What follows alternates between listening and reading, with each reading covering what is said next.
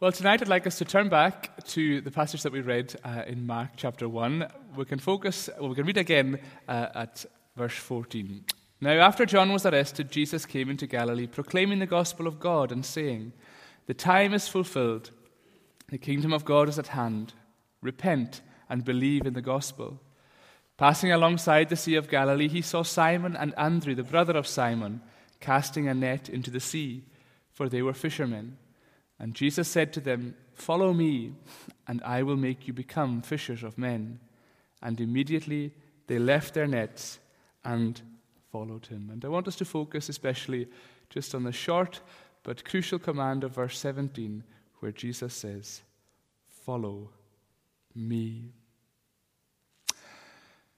We're at the beginning of a new year, which is always a time to stop and think, to reflect on how the last year has gone, and to plan ahead for the year to come. We think about what we want to prioritize, what we're going to pursue, what we hope for. In many ways, we're asking the question, what path are we going to follow in the year ahead? And that's why this is a key time and an important time to be reminded of Jesus' words, "Follow me." This has been the theme that we've been looking at over at the weekend away. I didn't actually know that when I was preparing this sermon, but Ali Sewell, who was the speaker at the weekend away, emphasized this theme that at the beginning of a year we want to think about who Jesus is, about what difference he has made to the world and to us, and what it means for us to follow him. So for us tonight, it's a chance for those of us who are at the weekend away to just think this through a little bit more. And for those of you who weren't there, it's just as important for you to consider what this means for you when Jesus says, "Follow me." It's a really simple command. It's just 2 words. But behind those 2 words lie some of the most important matters that we could ever consider. When you're young, maybe you have the game and people say, "Oh, follow me," and it's quite a casual sort of expression. Maybe somebody's off to a shop or off to play a game, and you think, "Oh yeah, I'll follow for a wee while." And in that context, follow me is just a pretty insignificant thing, really. But when Jesus says, "Follow me," it's a matter of life and death. And it's incredibly important for us to think about what it means. So when he says these words, "Follow me," what exactly is he saying? Well, that's what I want us to think about a wee bit tonight, and in many ways I want us to unpack what lies behind these 2 little words. And we're going to say 3 pretty simple things. First thing we're going to say is that when Jesus says, "Follow me," he is saying, stop going down the path that you are currently on. He's saying, stop going the way that you're going and follow me instead. So this call is a call to a different path, to leave one and to step on to another. And Jesus uses a key word to describe what this looks like. And it's a word that really lies at the heart of the Christian faith. And it's there in verse 15. He says, "The time is fulfilled, the kingdom of God is at hand. Repent." Now that word repent is an immensely important word for Christians. It basically means to turn around and to change your thinking. We want to stop going in one direction and to start going in another. So whenever you hear that word repent, I want you to simply imagine walking along and turning around and going the opposite way. That's really what the word means. And it's really setting before us the great choice that Jesus presents to us, that we can either follow a path that will lead us away from him, or we can turn around and follow him. And ultimately, these are the only two choices that we have. Later on in Jesus' ministry, he uses a very vivid image to describe this choice between not following him and following him. He describes it in terms of two ways, one that's broad and one that's narrow. We have that in Matthew chapter 7. He says, "Enter by the narrow gate, for the gate is wide, and the way is easy that leads to destruction. Those who enter by it are many. For the gate is narrow, and the way is hard that leads to life, and those who find it are few." And that's really the choice that Jesus presents us with. Follow him or don't follow him. Now, when you look at that image there and think of this broad gate and path, or this narrow gate and path, what kind of image comes into your mind? Well, I Googled it, which is always a good way to find out anything. And you tend to see a picture like this, don't you? So you've got a broad path going one way, and you can see that it's leading to destruction. And then you can see just off it, you've got a narrow path leading to life. And I'm sure you've maybe seen many images that look a little bit like that.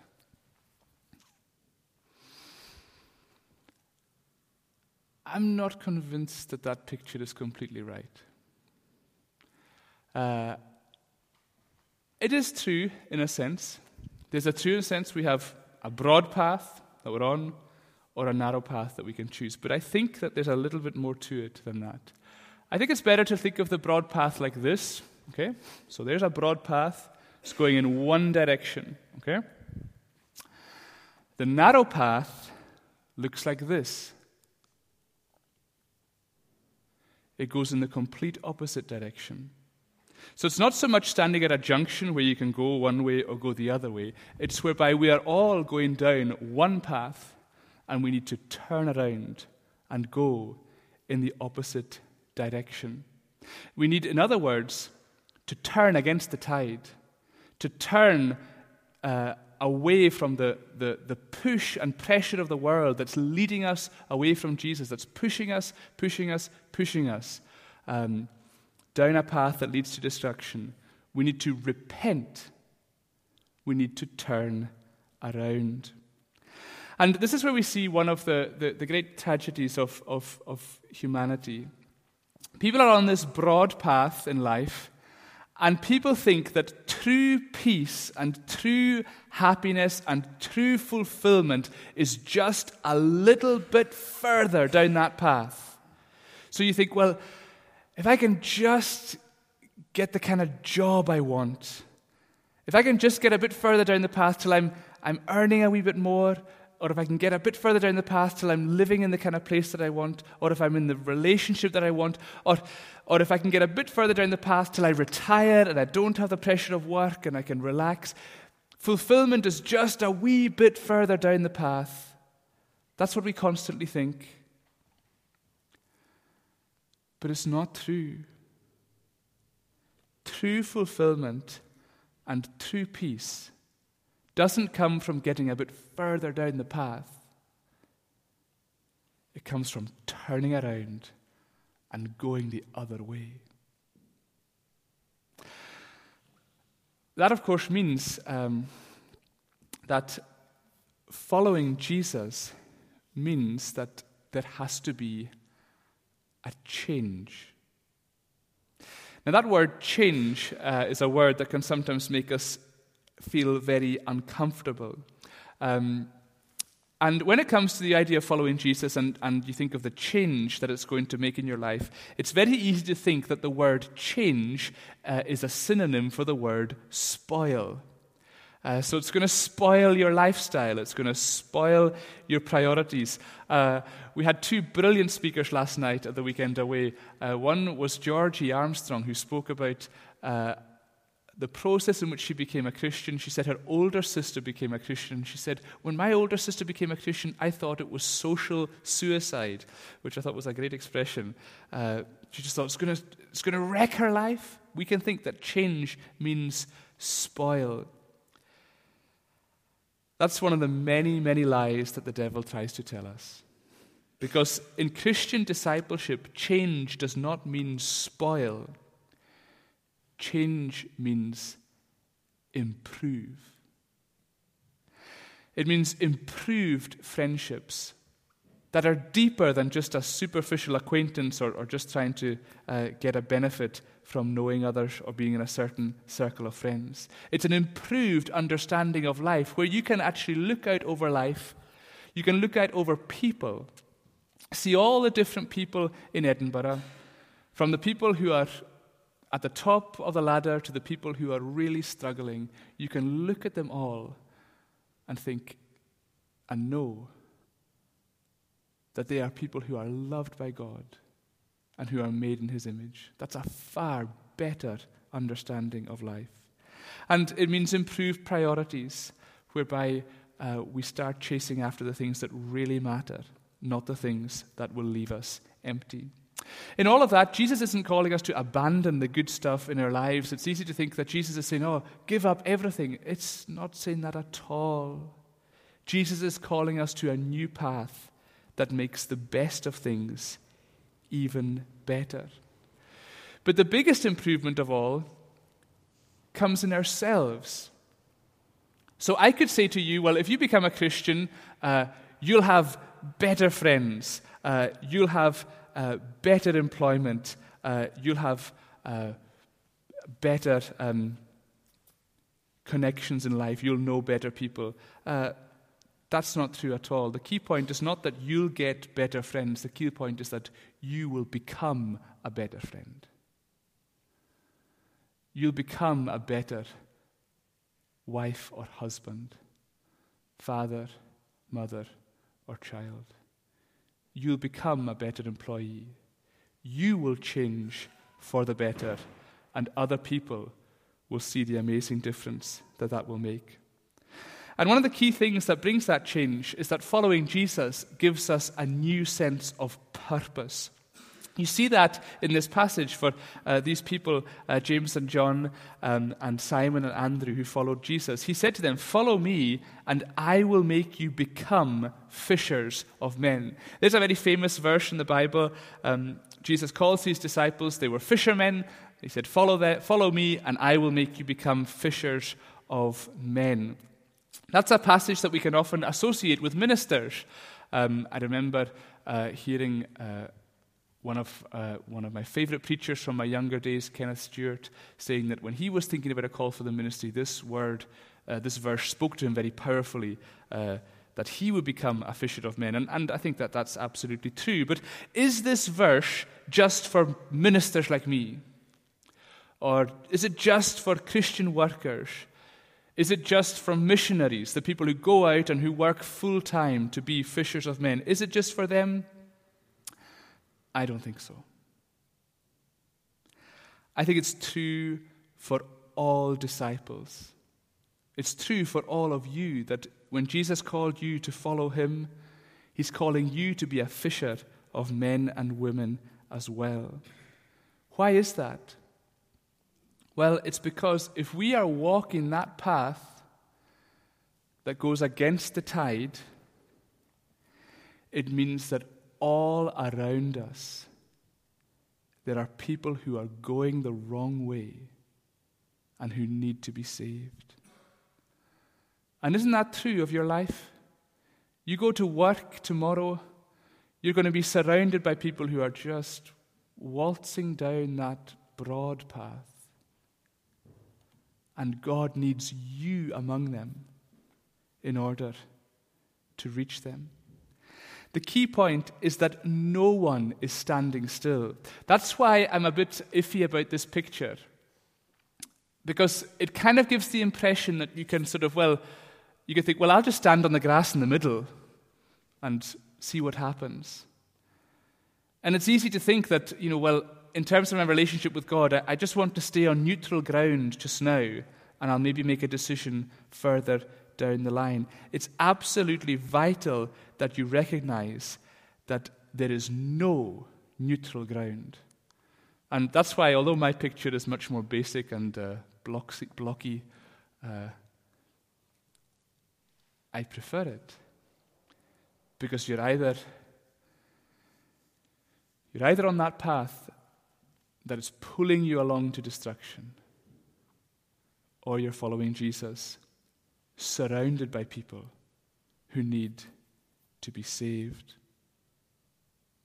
All of this means that there are people all around us in the week ahead, in the year ahead, who desperately need to be called to follow Jesus. It's utterly vital that humanity gets fished. I don't know if that's the right way of saying it, but humanity needs to be fished by God's people in every part of my life as a disciple and in your life. If you are a disciple, you are there to fish.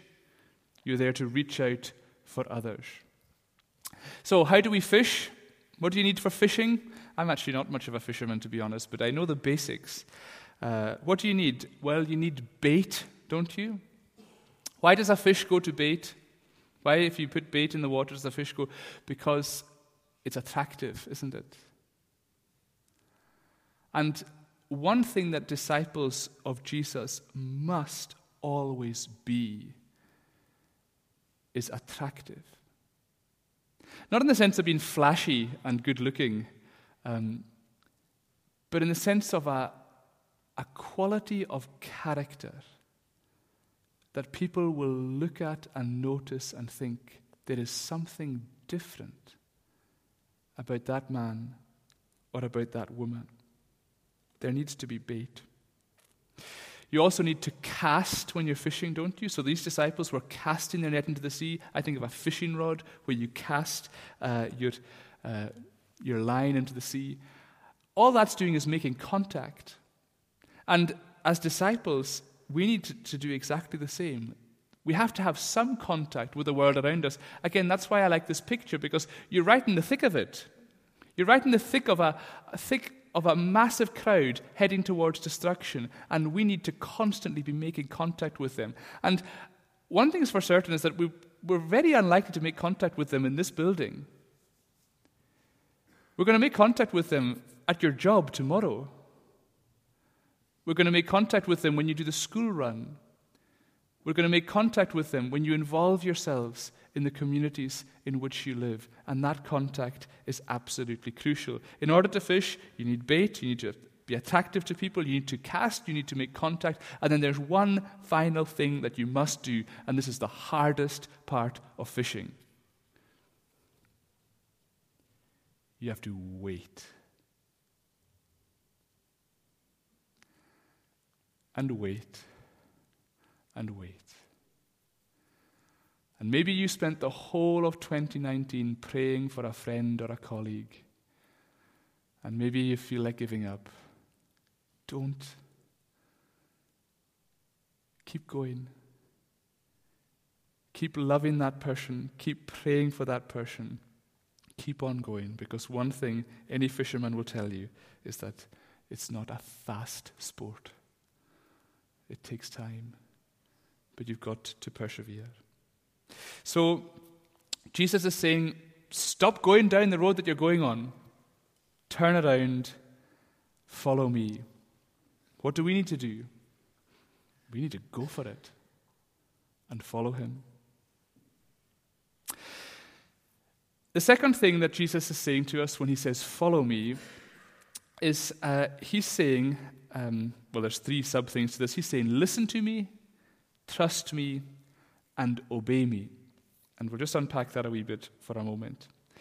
Think about the things that you follow in life. What kind of stuff? When we use that word follow, what do we use that word for? Well, we'll say we'll follow instructions. My son got a massive box of Technic Lego for Christmas. We're going to have to follow the instructions in order to put it together. You have to follow a map. So we were up in Perthshire for the weekend away, didn't know the way, had to follow the map on our phone. And also we would maybe say that we were following a treatment. So supposedly you had an injury or an illness, you'd maybe follow a course of treatment in order to be made better. All of these are examples of following. And each of these involves listening, trusting, and obeying. So you want to follow instructions, you've got to listen to what they say. You've got to trust that they're actually giving you accurate directions. And then you actually have to put the bits together in the way that it tells you. Otherwise, the whole exercise is pointless. If you're following a map, or if you're listening to the sat-nav, you have to listen to what it says. Trust that when it says turn right, you should turn right. I just pointed left, but anyway. And you have to then obey what it says. And especially if you're following treatment, if you go to the doctor, you have to listen to what he says. You have to trust that he says, if you do this, so supposedly you've had angina, and he says you need to start walking for half an hour a day, and you need to cut back on the saturated fat and the cholesterol in your diet. You need to trust that that's going to help you. And then, of course, you have to actually do it if it's going to have any effect. These three things, listen, trust, and obey, all go together in terms of following. And so I tried to think of a really profound illustration which would sum this up, the fact that these three things go together. And the best thing that I could think of was a sandwich. Because in a sandwich, you've got three things that must go together. Without each bit, it's not a sandwich. So if you don't have the bread, then you've just got jam or ham or whatever it is that's in the middle. If you don't have the top, all you've got is raw toast. And if you don't have the bottom, all you've got is raw toast falling on the floor. But if you have all three bits, you have a sandwich. And I think that that's very true in terms of what it means to follow Jesus. Listening without trust is just skepticism, isn't it? I've listened to a lot of things that have been said by our politicians in recent years. I'm generally opting for skepticism rather than trust in terms of my response to that. Trusting without listening is just a gamble, isn't it?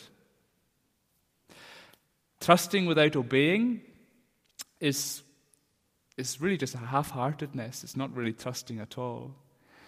But obeying without trust is just slavery. You're just doing stuff for the sake of it. In order to follow, you need all three of these. And they're emphasized for us very strongly in the life and ministry of Jesus. We must listen to him if we're going to follow him. We saw that in verse 21. It said that Jesus, after he had called these disciples, he went into Capernaum. What did he do? He immediately went into the synagogue and was teaching. And that's a key role that Jesus has in our lives. He is our teacher. The disciples would have literally walked behind him, listening to the teaching that he was giving. It's a great reminder that discipleship is always a call to listen, learn, and think. That was one of the things that we tried to emphasize last autumn. For those of you who weren't here, we worked through a series on discipleship, which was based around the image of a tree. And one of the points that we wanted to emphasize was that as disciples, we are learning and growing together. We must listen to Jesus. We must think about what he says. We must make sure that we grasp and understand his teaching. But that alone is not enough. There needs to be trust.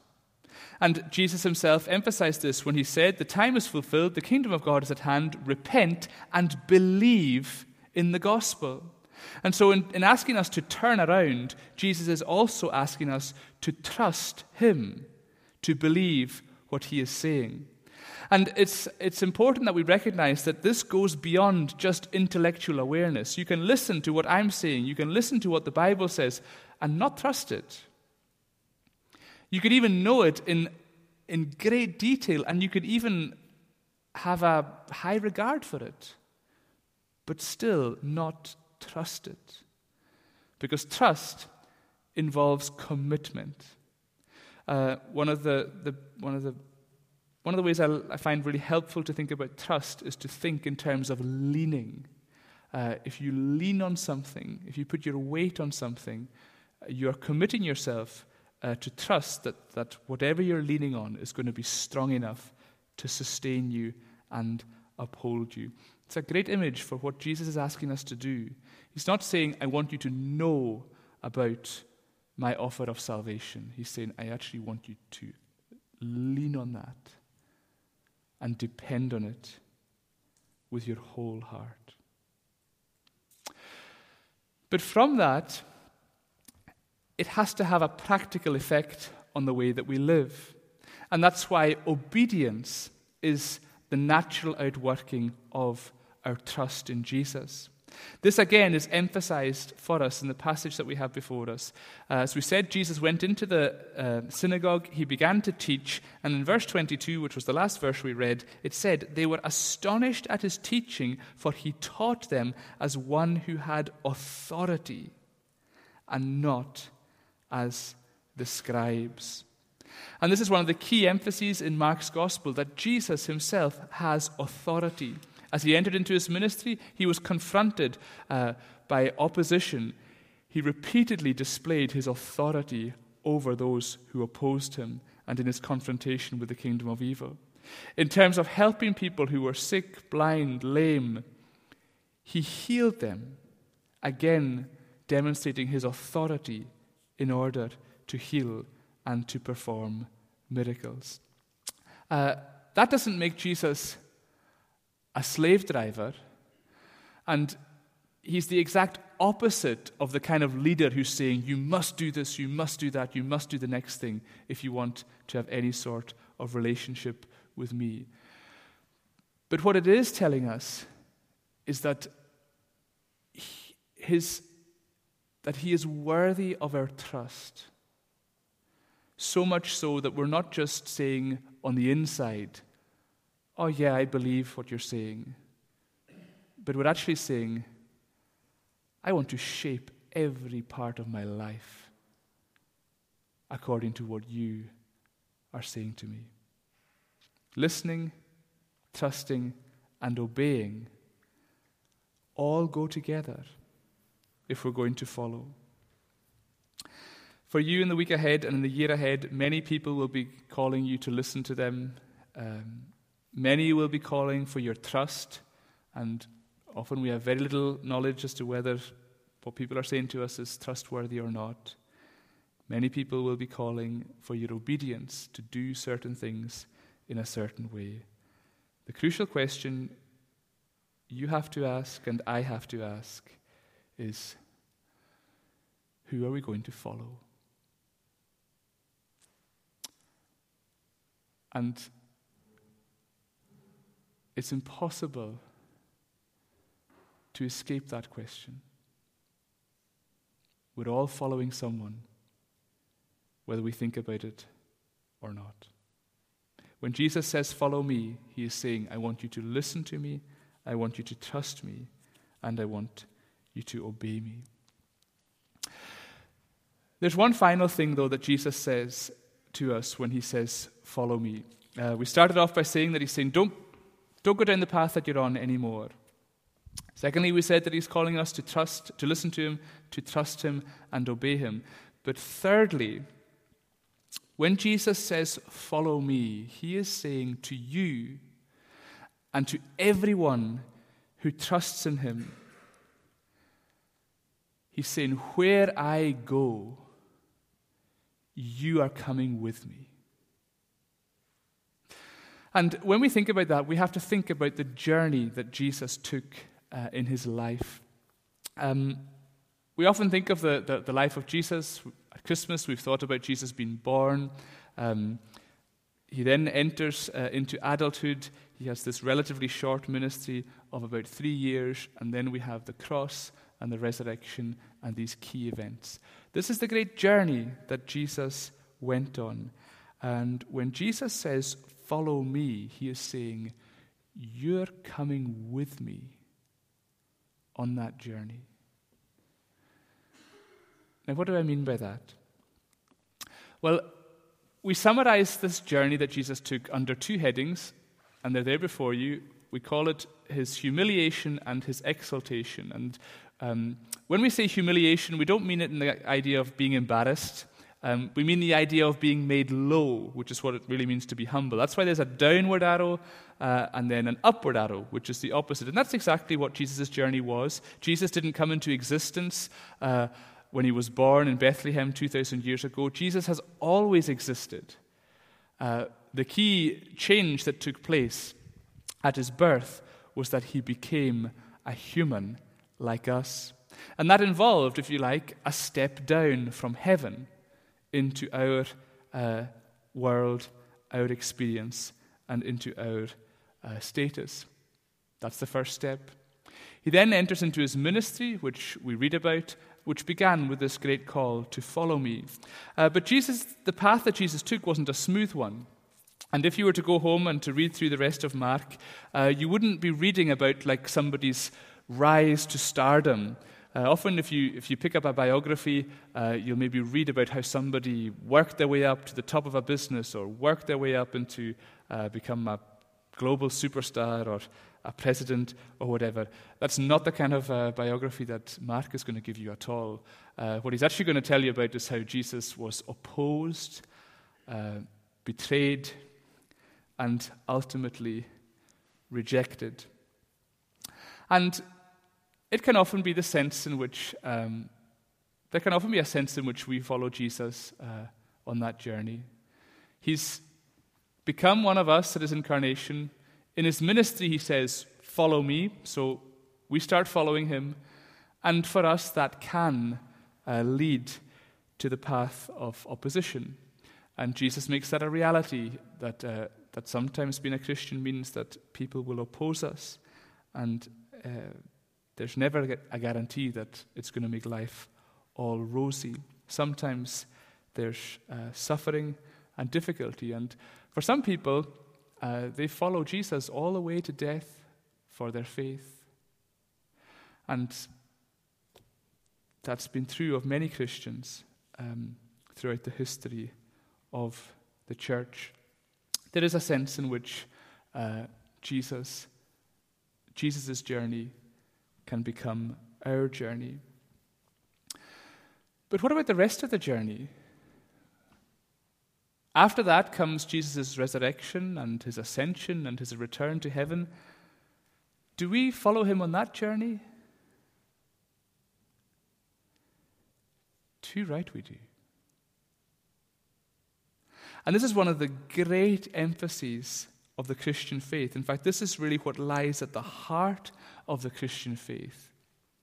It's not that Jesus is a leader or a kind of guru whose sort of path and lifestyle and experience we follow. It's not what Christianity is about at all. What lies at the heart of Christianity is that if we trust in him, we are united to him. And that union with Christ means that all the steps of his journey include us. In other words, where he goes, we're going with him. And that's emphasized for us throughout the Bible. There's a great passage in Romans chapter 6, which I'll just read, and then we'll explain a little bit more about what this means when we come to it. He says, "Do you not know that all of us who've been baptized into Christ Jesus were baptized into his death? We were buried therefore with him by baptism into death, in order that just as Christ was raised from the dead by the glory of the Father, we too might walk in newness of life. For if we've been united with him in a death like his, we shall certainly be united with him in a resurrection like his. We know that our old self was crucified with him, in order that the body of sin might be brought to nothing, so that we would no longer be enslaved to sin. For the one who has died, who's been set free from sin. Now, if we have died with Christ." So when we see that word death in the diagram, his death, if we have died with him, we believe that we will also live with him. We know that Christ, being raised from the dead, will never die again. Death no longer has dominion over him. For the death he died to sin once for all, but the life he lives to God. So you also must consider yourselves dead to sin and alive to God in Christ Jesus. So that means that when we say that we're following Jesus to the path of death, we don't actually mean that that we might have to die for our faith one day, which many people have, and that's an immensely precious thing. But above that lies the truth, which is true for every Christian, that when Jesus died on the cross, he took us with him. He took us with him in the sense that he took our sin upon himself. And the death he died in our place, and he died for us. And the same is true of all the next steps in his journey. After death comes resurrection.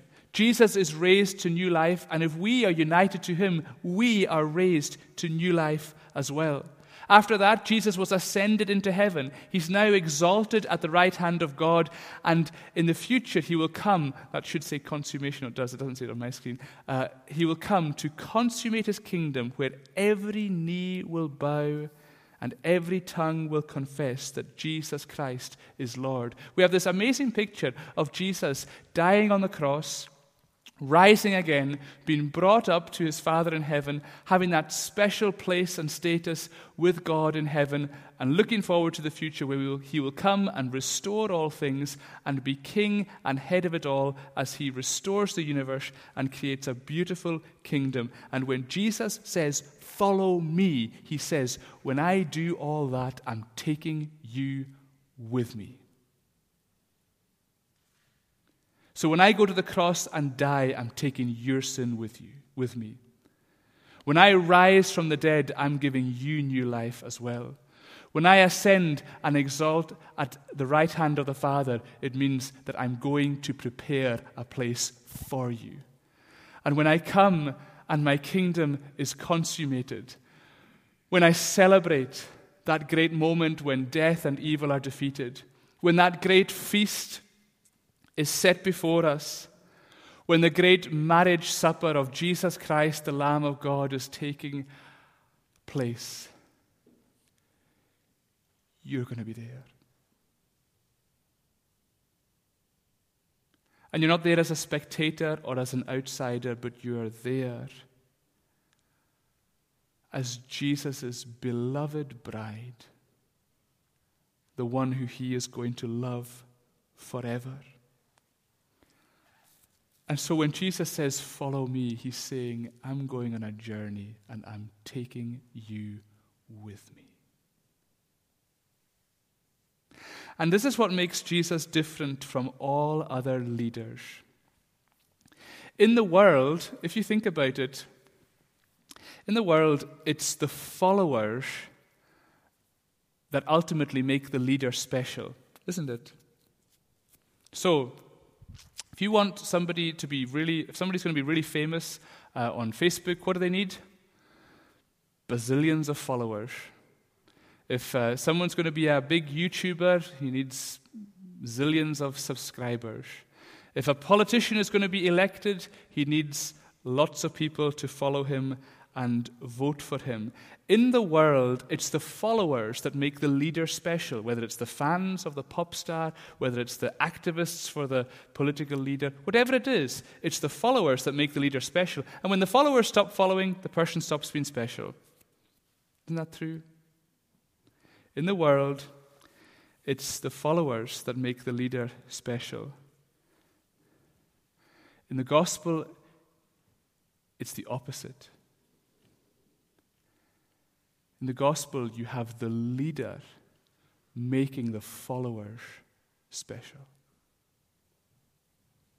You have a leader coming looking for you and for everyone else who's on that broad path. You have the leader delighting in you for who you are and what you mean for him. You have the leader dying for the followers, not the followers dying for the leader. You have the leader bringing you into his own family. You have the leader loving and protecting and cherishing you forever. Never forget that Jesus doesn't need followers to be famous. He is God already. He doesn't need a party of activists or anything like that. He has all the status in and of himself. He comes after you not to make him special, but because he wants to make you special. And he wants you to be with him forever. When Jesus says, "Follow me," ultimately he's not saying, "Do what I tell you." Ultimately he's saying, "You're coming with me."